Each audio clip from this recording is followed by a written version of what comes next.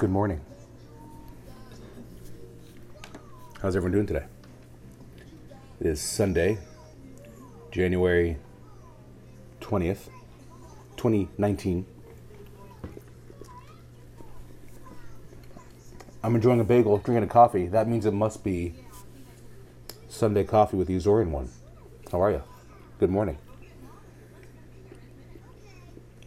Gonna give it a few here to make sure I'm going live.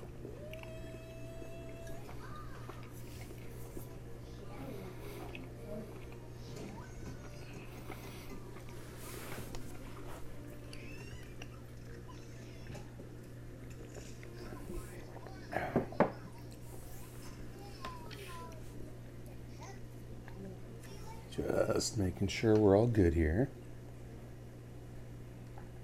Waiting for that little window that pops up usually to make sure I am live.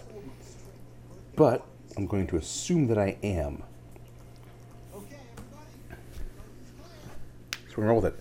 Once again, it is Sunday Coffee with the TAz1 here. I am your host, the TAz1 Anthony Steves. Things look a little darker today because it's cloudy. A little bit of overcast here in Northern California. Probably a little more rain to come. But yeah, how are you? How's your Sunday? Got some things we'll be discussing today. My main topic, of course, you may have seen on social media. I will get to that in a second. But first, I got to do the usual the shtick, which is for everything Capeless Crusaders that you're looking for. You want to go to the capelesscrusaders.com. That's where all our glorious media is located. That's where you'll find our blogs, our news, our episodes, our special events. Everything we got going on is right there on that website. And if you're looking for the best shows ever in this area, allegedly, I can't back it up with facts, but we are. You want to be a part of the Capeless Crusaders Network. What is on the Capeless Crusaders Network, you ask? Let me tell you. Of course, you have your flagship show, the Capeless Crusaders. You have the Dame Patrol. You have Crossover. You have this show, Sunday Coffee with the TAz1. That's our entire network right there, with more to come in the future. So stay tuned. That's the Capeless Crusaders Network. Everything you need in the world of comics, sports, movies, geekery, all of it. The Capeless Crusaders Network. We also have our fantastic sponsors, which of course, Empire's Comics Vault in Sacramento, California. We have Critical Dice, where you can get 15% off of your purchase when you use the promo code Capeless. And of course, Beard Balm Brush. Once again, 15% off of your purchase with them if you use the promo code Capeless. So, there's our sponsors there for you. Hey there, Ruru. Am I ever going to stream my John Wick training? Maybe in an episode. We'll see. Maybe in the summertime. How about that? I got some local gun ranges I can show you my Keanu Reeves style of training. So, my main topic today, of course, is the man, the legend, the filmmaker, Mr. Steven Spielberg. I have a lot to talk about with him and his legacy regarding films, some television shows, everything in his repertoire of being one of the greatest directors of all time. So, that's my topic today. I will go over real quick two things. One, the weekend box office for motion pictures. Those of you who may not know, it is MLK weekend. If you don't know that, we need to discuss you and social issues and cultures and that. It is Martin Luther King Jr. weekend, and therefore that makes it a big box office weekend. And of course, as I take a sip here, we had the debut of Glass, the third in the Unbreakable trilogy, which is, of course, Unbreakable, Split, and now Glass. That opened this weekend, and it did take, of course, the top weekend spot. It debuted it made $16 million on Friday alone. Right now we're looking at a $40 million weekend for Glass. I don't recall what the projections were for it. I'm looking through some of the notes here. Yeah,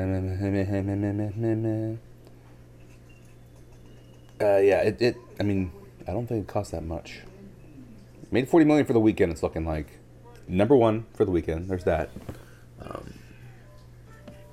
Yeah, I'm gonna get right to that, Ruru. It made its profit. Glass was not that expensive a movie to make by present day terms. It cost $20 million to make the film. So made $20 million. If it made $40 million over the weekend, hey, good job. Which, by the way, that's not something you hear a lot lately with box office production costs. $20 million to make this movie. That's cheap today. Cheap for today's standards and budget. Not the cheapest, but $20 million used to be a big production in like the 90s. $20 million to make Glass. I'm surprised by that. I thought it was going to be more to make that. Made $40 million in the U.S., including the foreign market. It's just short of $90 million. So it's definitely going to turn a profit for Mr. Shyamalan. And who was the production company behind that? It's not Warner Brothers, is it? I think it's Universal. No, I forgot. Yeah, whatever. I loved Unbreakable. Unbreakable is my favorite M. Night Shyamalan film. I put it above The Sixth Sense and Signs. Remember, he had those 3 back-to-back hits that were fantastic. Everyone loved, and then he kind of dropped off. I know, of course, we all know Sixth Sense was his big, coming out party, but Unbreakable was the one that I enjoyed more. It's cheap because they don't have RDJ taking $50 million. You got a point there. You do got a point. There's no RDJ, but I mean, yeah, Nick Fury, but I guess he doesn't command that much. Bruce Willis is a legend, but I guess he doesn't command that much. McAvoy is Professor Xavier, but again, you're right. He's not RDJ. And you know what? God bless you, RDJ. Yeah, Dragon Ball Z too. Good call on Rudy. Yeah, Dragon Ball Z actually broke into the top 3. How about that? For you Dragon Ball Z fans out there, well done. My sister-in-law's her man. He is a big Dragon Ball Z fan, so he's very excited for that. Jackie, he's playing when he should be eating. It's crazy. Yeah, Dragon Ball Z got in the top 3, $10 million, which I'm not expecting that to be too big of a production budget right there. Well, it's not available because they're collecting all the crayons, and I'm kidding. I know animation is not with crayons; it's with markers. Yeah, 467 theaters, and it got third over the weekend. So, yeah, that's big for Dragon Ball Z. That's you'll be seeing more coming out of them. The Upside got second for the weekend. Why am I forgetting what that? Oh, the Kevin Hart, Bryan Cranston film. That's what that is. Got it. All right. It's not the opening weekend, though, is it? It's been out already for a while. Or 1 week. Or did it come out this weekend? No, yeah, January 11th. Okay. Last weekend opening. Second place, not bad. It's made $43 million. It's production of 37, so profit. I heard good things about it. So there's your top 3 at the weekend box office. Glass did take it as we thought it would. Not a real shocker, but Dragon Ball Z taking the 3rd place spot on less than 500 theaters. Good job, Dragon Ball Z fans. Well done. I knew of Dragon Ball Z. I know the main character. I know that guy. Oscar, again, my sister-in-law's boyfriend, he will go on a tangent saying he's stronger than Superman. I know Anderson would have an issue with that, and they can have a battle with that, but I don't know much about the character. I know he's like the elite of the show, so I'm going to say maybe he puts up a fight. I can't determine whether he'd win or not, but those of you also wondering where I'm getting my info from, it is Box Office Mojo. That's where I got my information from. Just in case you are curious, you can go there and look more into the weekend estimates, which, of course, the top 2018 films domestically was still Black Panther. So there you have it for the weekend. In other news, I am halfway through The Punisher Season 2. I am thoroughly enjoying it. I do love me some Frank Castle. For those of you wondering, no, not just because of the violence, although, man, is he good at what he does. I like the story it's going. I like how in-depth they go with Frank. It's not just he's a killing machine. There's an actual human behind that rage. And I like when they delve into that. So I'm really enjoying it. We are continuing with Frank's exploits. He's trying to live a life of peace, but something occurs, and he is not the type to turn a blind eye to something when one is being harmed or something wrong is taking place. He can't turn a blind eye to it. And he puts himself in the middle of it, and chaos ensues.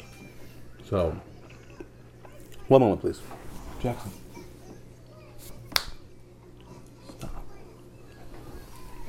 Making noises in the background. So he is in the middle of something again. We also see Billy. Billy returns. Jigsaw. Also very interesting what they're doing with his character this season, because what Frank had intended to leave him with for the rest of his life backfired. So I don't want to go into more detail because it's interesting to find out for yourself.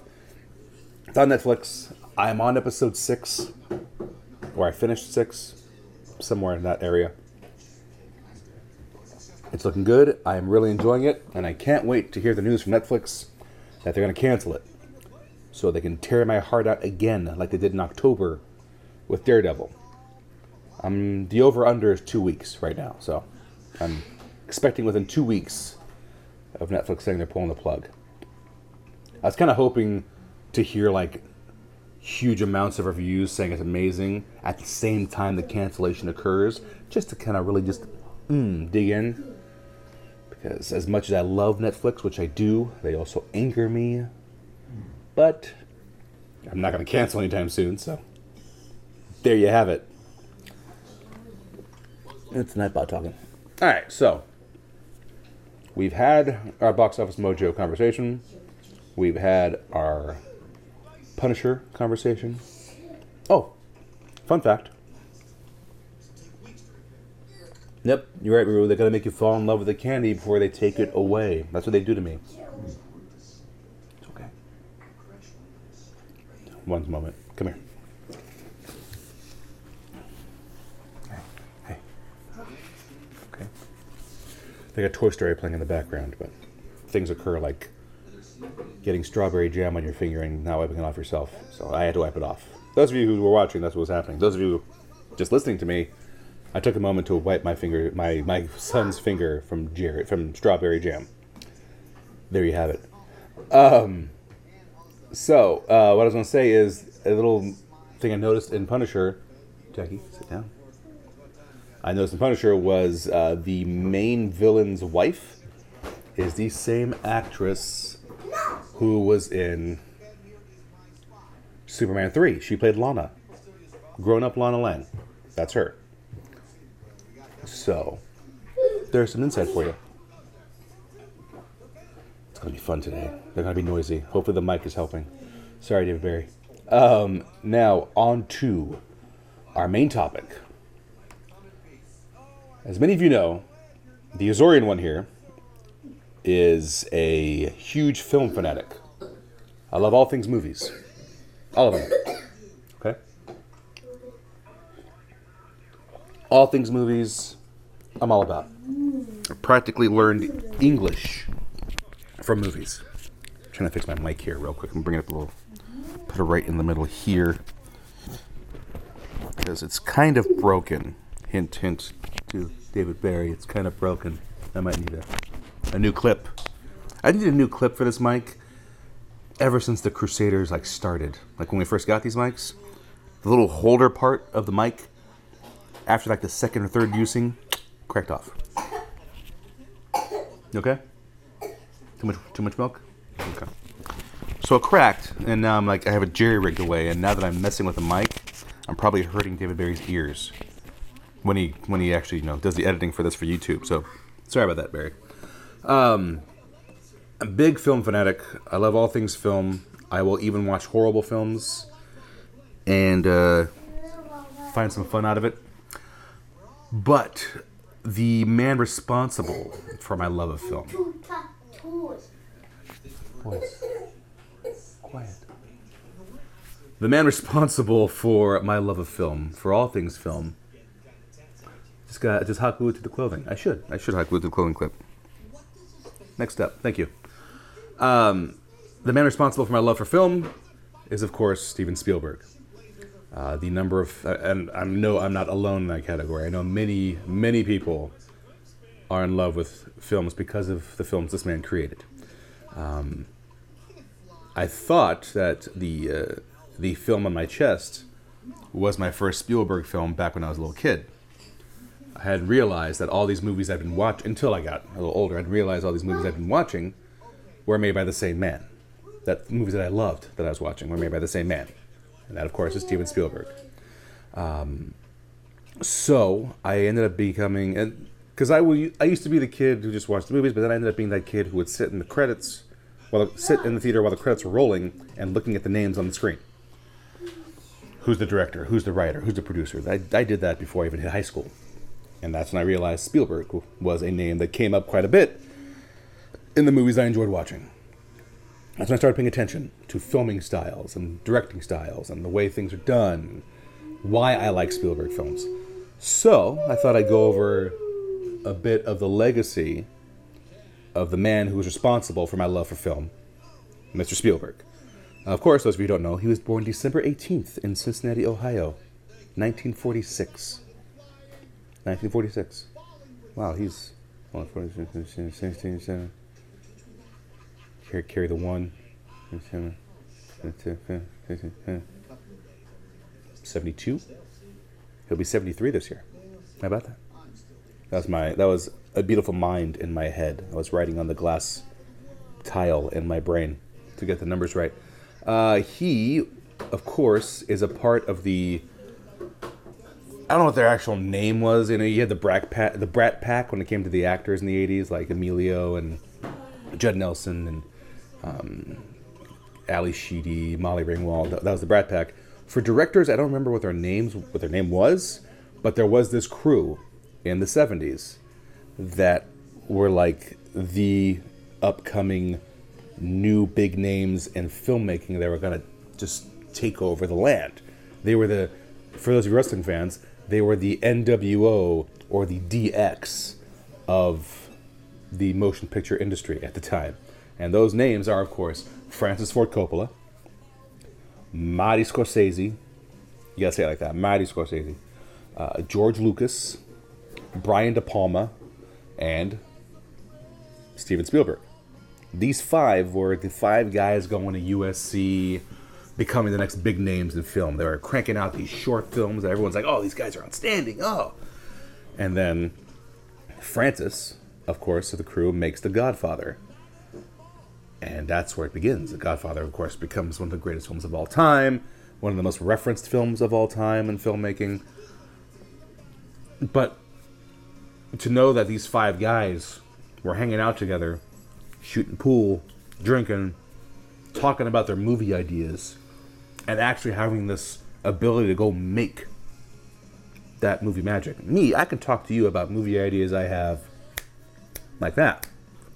I don't have Marty Scorsese and Brian De Palma next to me to hear me about my mob stories I want to tell. I don't have Coppola and Lucas over there saying they'll produce whatever ideas I have.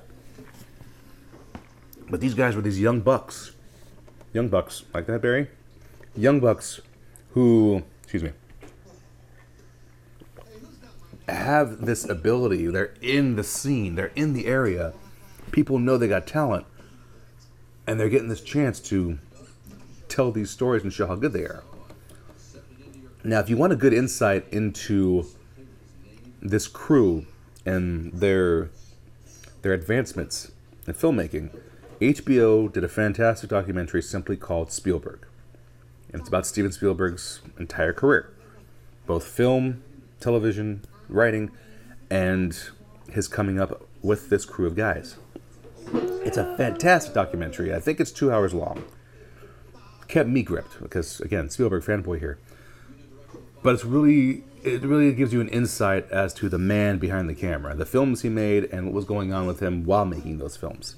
So, if you get a chance, Spielberg on HBO. It's fantastic. So, while Coppola is riding high with Godfather, let me make sure the volume is not too high that we get copyright infringement, because a certain Disney film about toys that come to life is playing on the TV screen. To try to balance my Wi-Fi so I go straight to the PS4. Let me make sure I'm on my right tab here. That'd be nice. That's producer. Sorry. Forgive me. Technical difficulties. So while Coppola is riding high with The Godfather, Jackie, you've got Spielberg coming up with his own ideas. Excuse me. I'm fighting something. It's not a cold, it's just a cough. It's weird. I don't know. But Spielberg had made these short films while attending USC. Now, Spielberg did not graduate USC. He ended up going right into films before he graduated. Now, I believe he ended up finishing it up later in his career, but at this time, he stopped. He made short films called The Last Gun, Fighter Squad, Escape to Nowhere. He ended up getting noticed when he did a short film called Amblin. And that, of course, would lead to become his production company, Amblin Entertainment. It's the company you see E.T. flying off on. That's the company. So he gets noticed for that, and the guy ends up doing a movie called Duel, a TV movie about this runaway bigwig going after this guy in his car. And it was intense. It's very suspenseful. The angles he uses caught the eye of everybody. Also notice, build up to this time, he had done TV episodes before doing Duel as a TV film. One of those episodes was an episode of Columbo, Murder by the Book in 1971. Those of you who know with a Columbo, he was this crotchety old guy with a raincoat, and he'd ask questions. An investigator, were you here? Were you there? Were you there when that happened? Did you see her before she got home? Those of you wondering, if you've seen Princess Bride, the old grandpa was reading the story to Kevin Wonder Years, Fred Savage in the bed. That's Columbo. Before that movie, he was Columbo, and he was a popular 70s detective, investigator, one of those. I was crafty. So he did an episode of that, and a few other TV episodes for different shows before he did Duel the movie. And Duel got the eye of Hollywood. They wanted him. Time to make some films. So he ended up doing his first ever motion picture called The Sugarland Express, starring one very young Miss, oh my God, Kurt Russell's love of his life. Wow, dad brain is destroying me lately. Oh my God, Goldie Hawn. Jesus, what is wrong with... Look what you kids have done to me. That's a lack of sleep does to you. I knew her name for years. Kurt Russell's love of his life, Goldie Hawn. Oh my God, I'm so mad at myself right now. Sugarland Express, which was directed in 1974. Kate Hudson's mom, yes, that too, Ruber, thank you. Came out in 1974. Spielberg's first big budget film. Not a big budget, but you know what I mean. Big first Hollywood production. Does well. Jackie does a good job. And it's right after that he is able to make the film that would give him his calling card. That would make him the next big thing in Hollywood. And that was, of course, Jaws. Only his second film. Doesn't have these long list of... he has TV shows he directed, but doesn't have this long list of movies that he wasn't noticed for. Jaws was his second film. And he hated filming it. Not because he didn't like the story, not because he didn't want to be famous or get noticed. It just took forever to film. Jackie. Oh boy, breakfast went by fast today. So he goes through the production. He has trouble with the shark. The shark isn't working well with him. He hates the shark because it's not working for him. So what they decide to do while filming this movie is replace the scenes that are going to use the shark with either it being underwater or, of course, the point of view of the shark, which ended up making things more intense in that film, more suspenseful. The music made you know the shark was nearby. the point of view of the shark. You're seeing what the shark is seeing.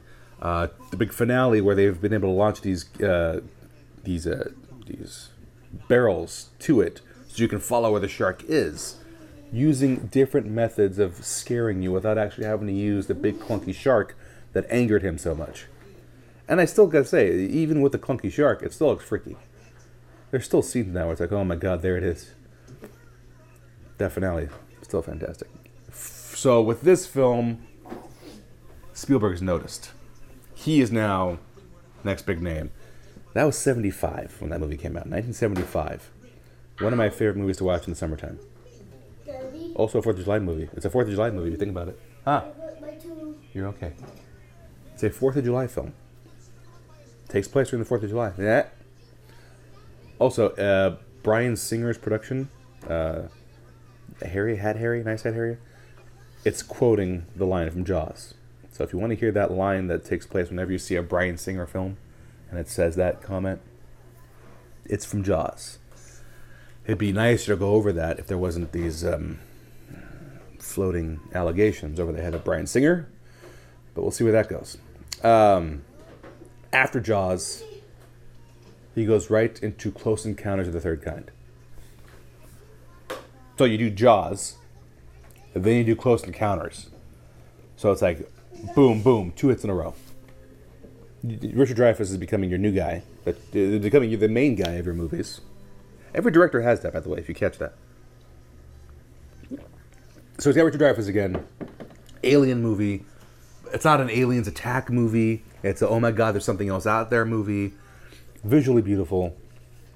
Fantastic for him. The man is now 2-0 in a row. He went from Jaws to Close Encounter to the Third Kind. Morning. Welcome to the show. Got Jaws, Close Encounters of the Third Kind. Boom, boom. Hits. So he decides to do something that was considered controversial. He does a comedy about World War II. Right after Pearl Harbor. Now, many have grown to love this movie as the years have gone on, but at the time, the movie was panned hard. The movie is meant to be a satirical look at our reaction to Pearl Harbor. That, the U.S. went overboard. That the state of California was going to be under attack by the Japanese. And it exaggerated everything in a comedic sense. It's meant to be funny. It's meant to be a comedy. Especially when you look at the lineup. John Belushi, Dan Aykroyd. Right off the bat, that's going to be a comedy. And the whole cast is filled with comedic actors. It wasn't taken so well when it came out. It was a loss for Spielberg. And I believe as the years have gone on, 1941 has gained a little more respect because it's been more time. Maybe it was ahead of its time. It's been later, people now realizing he was poking fun at the way we react. And maybe there were some things we deserved being poked fun at when it came to that part of World War II, the way we treated the Japanese, internment camps. I'm not saying we were the evil in World War II. I'm saying we made some mistakes in World War II that we need to remember. Internment camps. Ain't that funny, saying that today in 2019. Not political. Stop it.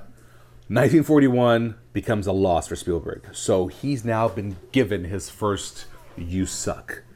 Sugarland Express wasn't a big hit, but it was good. It was enough to get him noticed. Jaws, Close Encounters. He's on a roll. 1941 hits. And he shows he's flawed. He's not unstoppable. Close Encounters is his opus to what alien movies should be. Well said, Antic Fire. Well said. It's an alien movie that isn't us being attacked. It's like a we can connect movie. Well, good statement. So now Spielberg in 1979 is down on his luck. 1941 failed. He doesn't know where to go to from here because now he's flawed. Now no one's rushing to get a Spielberg film done. They hear that he takes longer to film than he should. Spends a little more money than he's allowed to spend. And when you did Jaws and Close Encounters, that was okay because you made hits. But now you got a failure. Now you got to show that you can be under budget, that you can that you can deliver before the deadline. But he doesn't know where to go to from here. So he turns to one of his buddies, George Lucas. Boys. He turns to George Lucas, one of the crew. Lucas, at this point, has already made a name for himself with Star Wars. He already has A New Hope and The Empire Strikes Back under his belt. Return of the Jedi hasn't come out yet, but he's already flying high. And the two come together and they create a story. A story about an archaeologist. Now, it's funny because Spielberg had always wanted to do a James Bond movie, but never got the chance to do one. Bond is something he always wanted to tackle, so he wanted to create his own James Bond. And he did so in the form of archaeologist Dr. Henry Jones Jr., better known as Indiana Jones. Yes, Indy, one of my all-time favorites. Lucas and him came up with the story. Lucas is writing the dialogue and the overall story arc. Spielberg is behind the camera. We get Raiders of the Lost Ark in 1981. And Spielberg is back. We got Raiders of the Lost Ark. You have two brilliant filmmaking minds working at once. The guy who gave you the Star Wars universe, teaming up with the guy who gave you Close Encounters. And they give you this fantastic archaeological expedition with the man you once knew as Han Solo, who now is known to this guy as Dr. Indiana Jones. Those of you wondering, in those quizzes, when they ask you who do you like better, Han Solo or Indiana Jones, I am the one who chooses Indiana Jones. No offense to Han. Han is the best, in my opinion, best Star Wars character. You can hate me.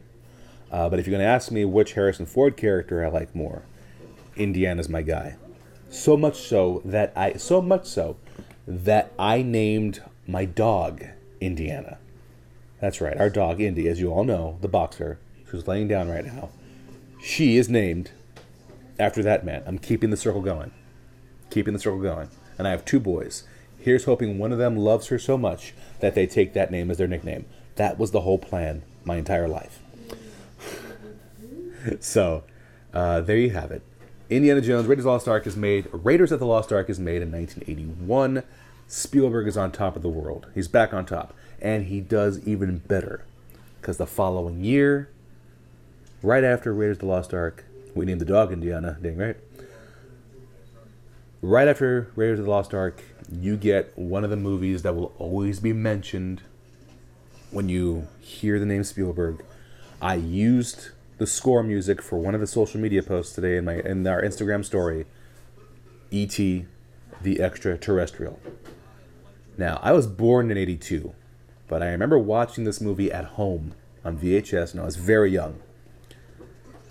And I was one of the few kids who wasn't scared of E.T. Because every time I bring up E.T., I always hear that people were scared of E.T. when they were a kid. I never was. I thought E.T. was like dog quality. There's nothing to be scared of to me with him. I loved that movie. I wore out that VHS. I played it like crazy. Again, this time I'm not knowing that Spielberg is a guy I should be following. I just love this movie. Okay. Toy Story. E.T. comes out. Massive hit. Spielberg does it again. He gives you an alien movie that is not an end-of-the-world alien movie. Not only does it give you friendly aliens, he gives you this friendship, this bond that's made between alien and boy. And alligators in the sewer. And it's so well done. It's an 80s movie that I never get tired of watching. My boys have seen it. Now, at first, they were a little scared in certain parts in the beginning, but they've become E.T. fans. They've become E.T. fans. This film sticks with me. It was Spielberg's big hit, amazingly done. It made $800 million. $800 million for Spielberg. He broke the record. Something I didn't mention earlier, Jaws, when he made Jaws is what started the summer blockbuster. Because Jaws made $100 million, and it came out in the summer. Suddenly, because of that, because of Spielberg's film, we now have summer blockbusters because of Jaws. Realize that. If you wonder why so many movies are out in the summertime, when did this all begin? 1975, Jaws. Steven Spielberg started that. He's the reason you have summer blockbusters. Back to E.T. $800 million.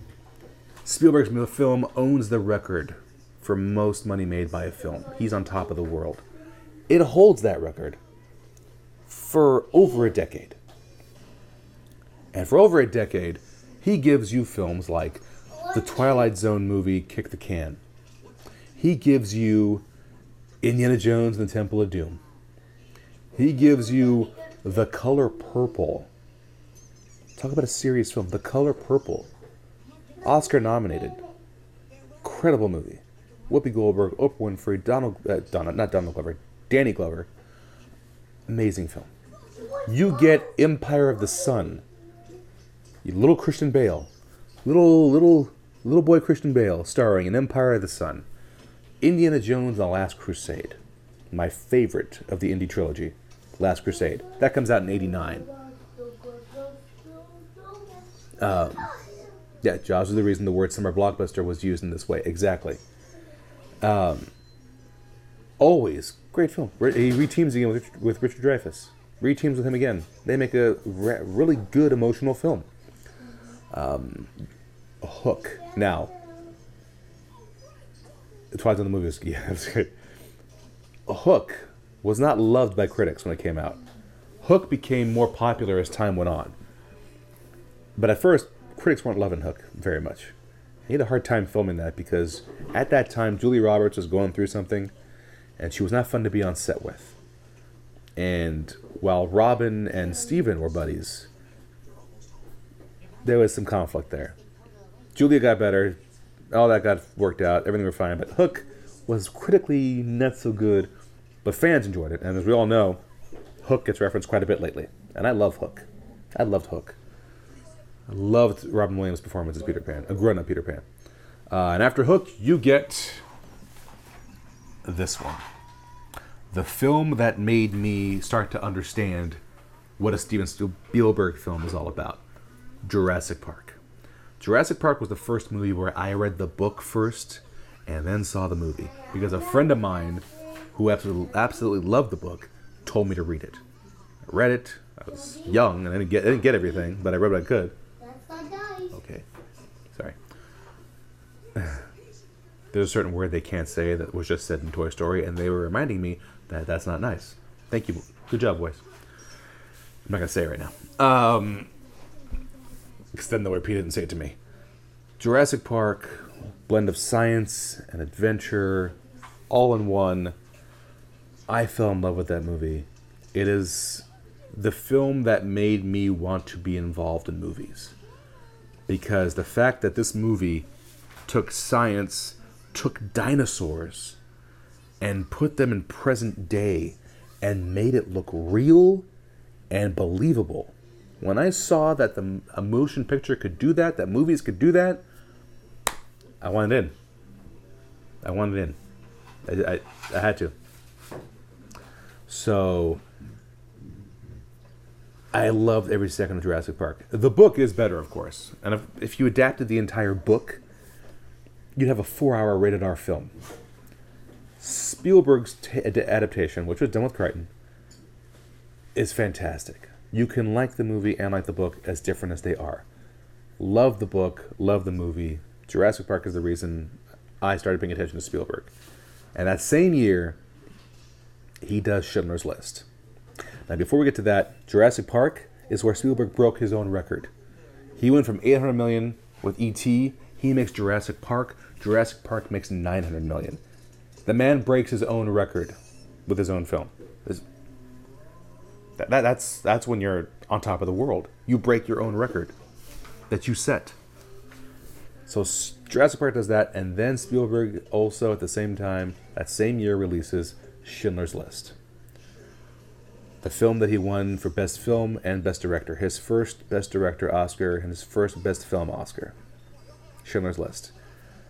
If you've never seen Schindler's List, you need to, at least once. I have watched it repeatedly.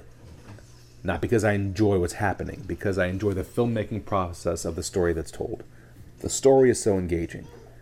Everything in that movie is fantastic. Realize you're watching a Liam Neeson who is not that well known. He did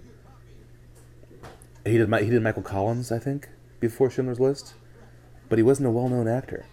He wasn't the one we know today who's, Ra's al Ghul or Qui-Gon Jinn or Taken or Love Actually. He's not that Liam Neeson yet.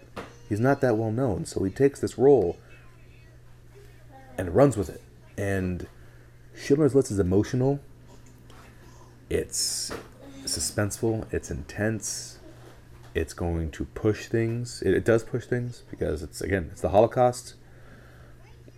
There's even funny moments because it's human. That, these people are in this horrible situation and find ways to try to make life a little better by laughing about things. And it's so well done.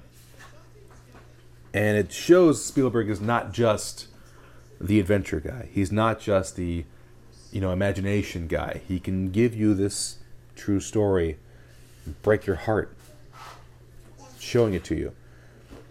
So Schindler's List becomes what he's known for in the Academy, best director, best film, hands down. You then go on to The Lost World, Jurassic Park, Amistad. He gets his second best director film Oscar for Saving Private Ryan.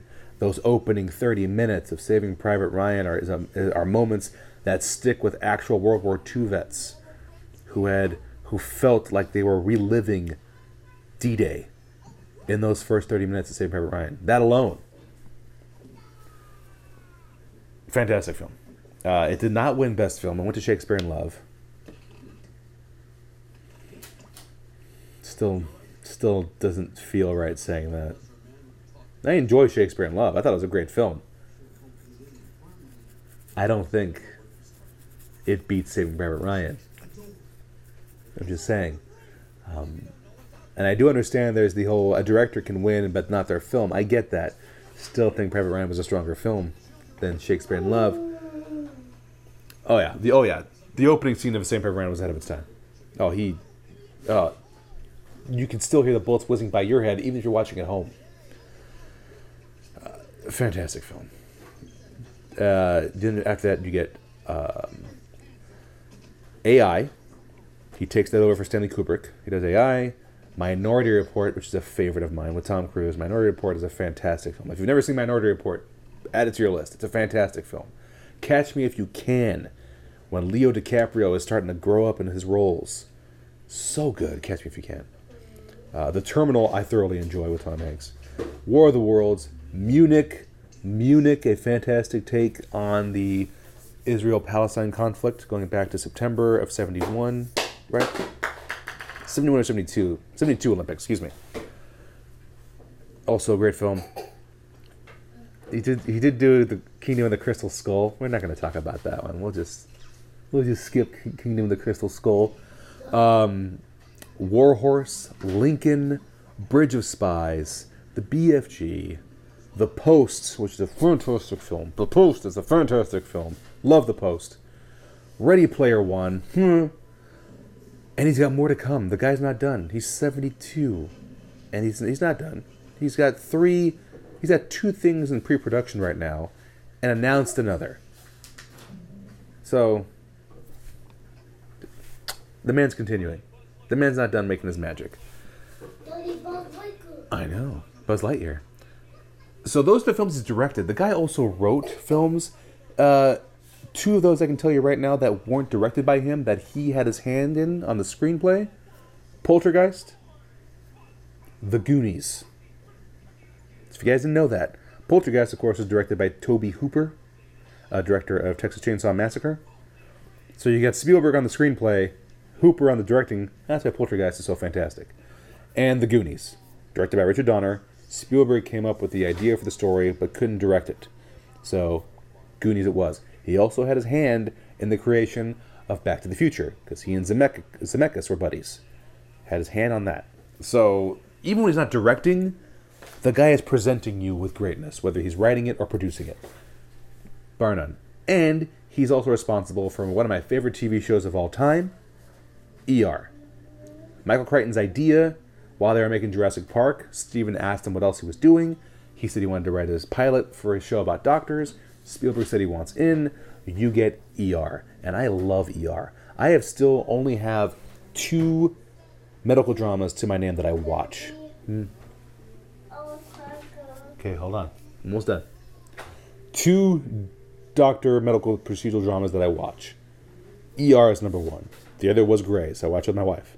I don't watch anymore because it's not going to top ER in my opinion. And ER is fantastic. Spielberg and Crichton together. Antic Fire with the question. Here it is. So the question to ask is, what is your favorite decade for Spielberg films? Whew.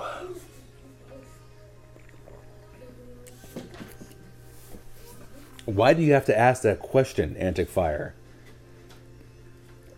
Oh my God. He's had greatness in at least 3 decades.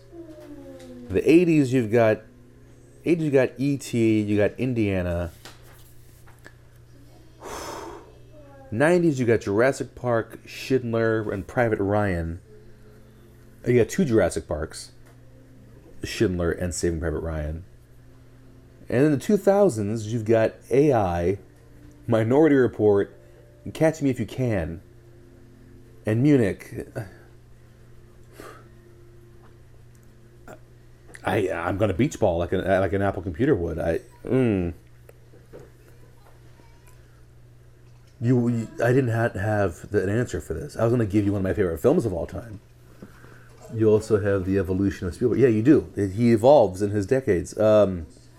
Man, my favorite Spielberg film I'm wearing right now. And it's tough for me to say it because there's so many Spielberg movies that I consider my all-time favorites. E.T., Indiana, Schindler, Ryan. I'm still gonna go with Jurassic Park because it is the film that made me want to be involved in films. So Jurassic Park is still going to be my favorite Spielberg film because of that. It's the reason I love movies so much.